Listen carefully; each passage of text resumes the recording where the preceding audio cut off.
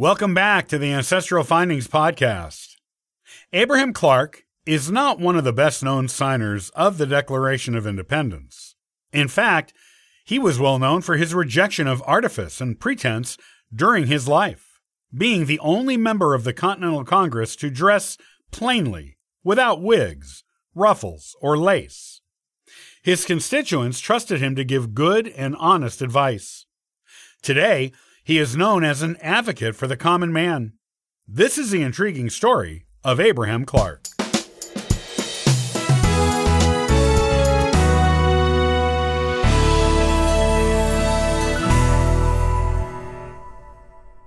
Abraham Clark is one of those signers of the Declaration of Independence who is not nearly as well known as some of the others.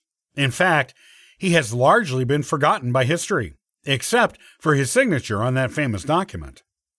This seeming low level of notoriety in history does not mean that Abraham lived an uneventful or unimportant life. In fact, it was quite the opposite. His life was an interesting one, and one of importance to American history. It is time his story was rediscovered. Abraham Clark was born in 1726 in Elizabethtown, New Jersey. Little is known about his early childhood or family. One of the few details left to us by history is that his family was a farming one, and that he was too weak and frail as a child to do farm work. Abraham did, however, show an aptitude for mathematics at an early age, something his father, Thomas, noticed. Wanting his son to have a profitable future, Thomas hired a tutor for Abraham to teach him land surveying. Abraham took it one step further and taught himself law while working as a surveyor. Once he felt he had learned enough to be a lawyer, he took the bar exam, passed it, and set up a law practice for himself in New Jersey. His practice became a popular one among the less prosperous folks of New Jersey, as he often offered to defend people for free when they needed a lawyer and could not afford one. This affinity for the common man earned him the nickname the poor man's counselor. In 1749, Abraham got married. His bride was Sarah Hatfield. Together, Abraham and Sarah had 10 children. Sarah did most of the child-rearing herself on their farm, while Abraham used his position as a lawyer to enter into politics at the local level. He became a clerk of the Provincial Assembly of New Jersey. After serving in this position for a while, Abraham also became the High Sheriff of Essex County in New Jersey. A few years after that, he was elected to the Provincial Congress and was chosen as a member of that group's Committee for Public Safety. While Abraham was serving the Provincial Assembly, the colony of New Jersey had delegates serving at the Continental Congress in Philadelphia. The New Jersey delegation was opposed to independence from Great Britain, with their members feeling the colonies were not mature enough for this, and that their army would be no match for the larger and better-powered army of Great Britain. Because the public attitude to independence in New Jersey was positive, the Provincial Congress wanted people at the Continental Congress whose views would reflect the public sentiment. They recalled their delegates and replaced them with new, pro-independence ones. Abraham was asked to be one of these new delegates.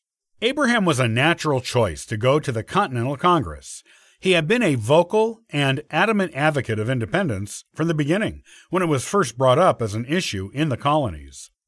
Others who joined Abraham in the new New Jersey delegation to the Continental Congress were John Witherspoon, Francis Hopkinson, and Richard Stockton.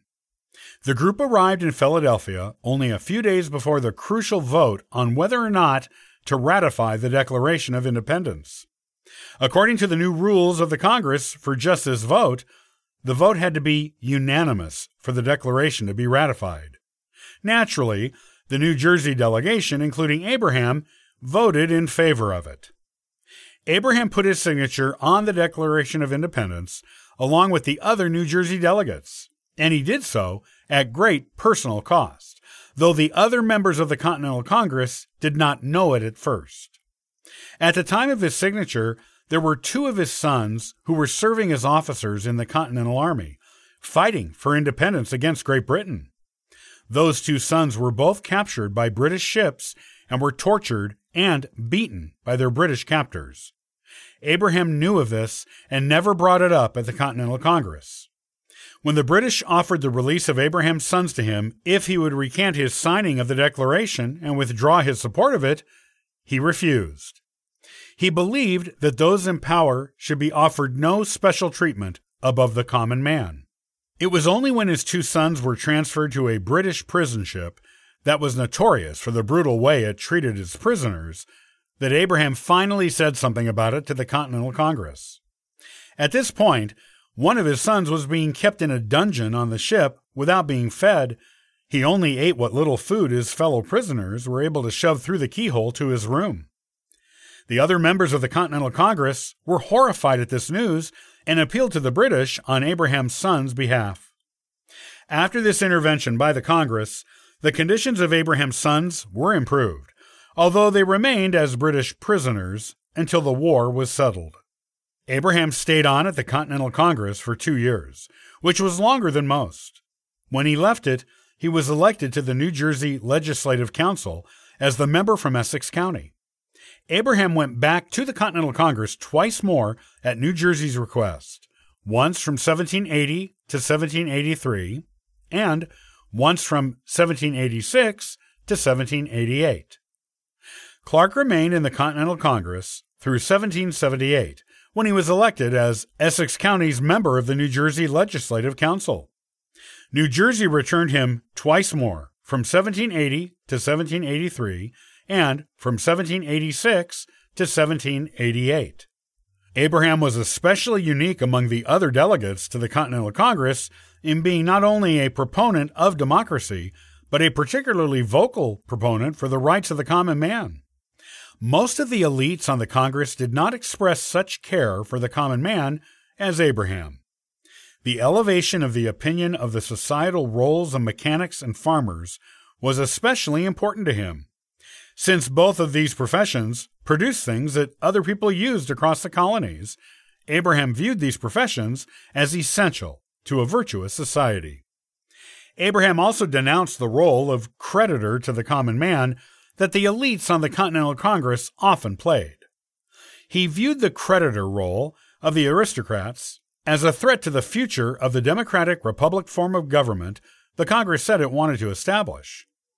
In fact, while many of the Founding Fathers demanded that the common man give deference to elected officials and to treat them like British aristocracy, Abraham encouraged his own constituents to petition their elected officials when they wanted change or believed it was necessary.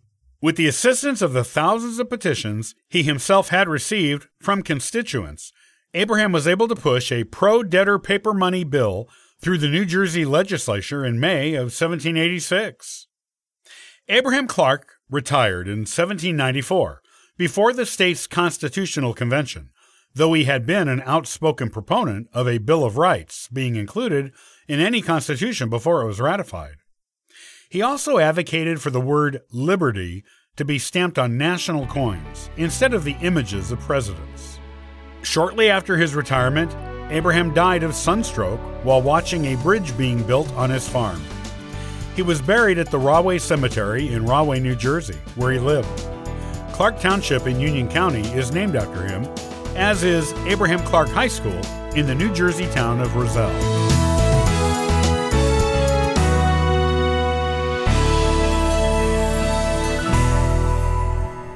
Many thanks for listening and following the Ancestral Findings podcast. Did you know that AncestralFindings.com has offered free genealogy lookups for 27 years on the internet? Come on over and request a free genealogy lookup, download a genealogy ebook for free, and register for the weekly historical postcard giveaway. I hope you have a wonderful day and happy searching.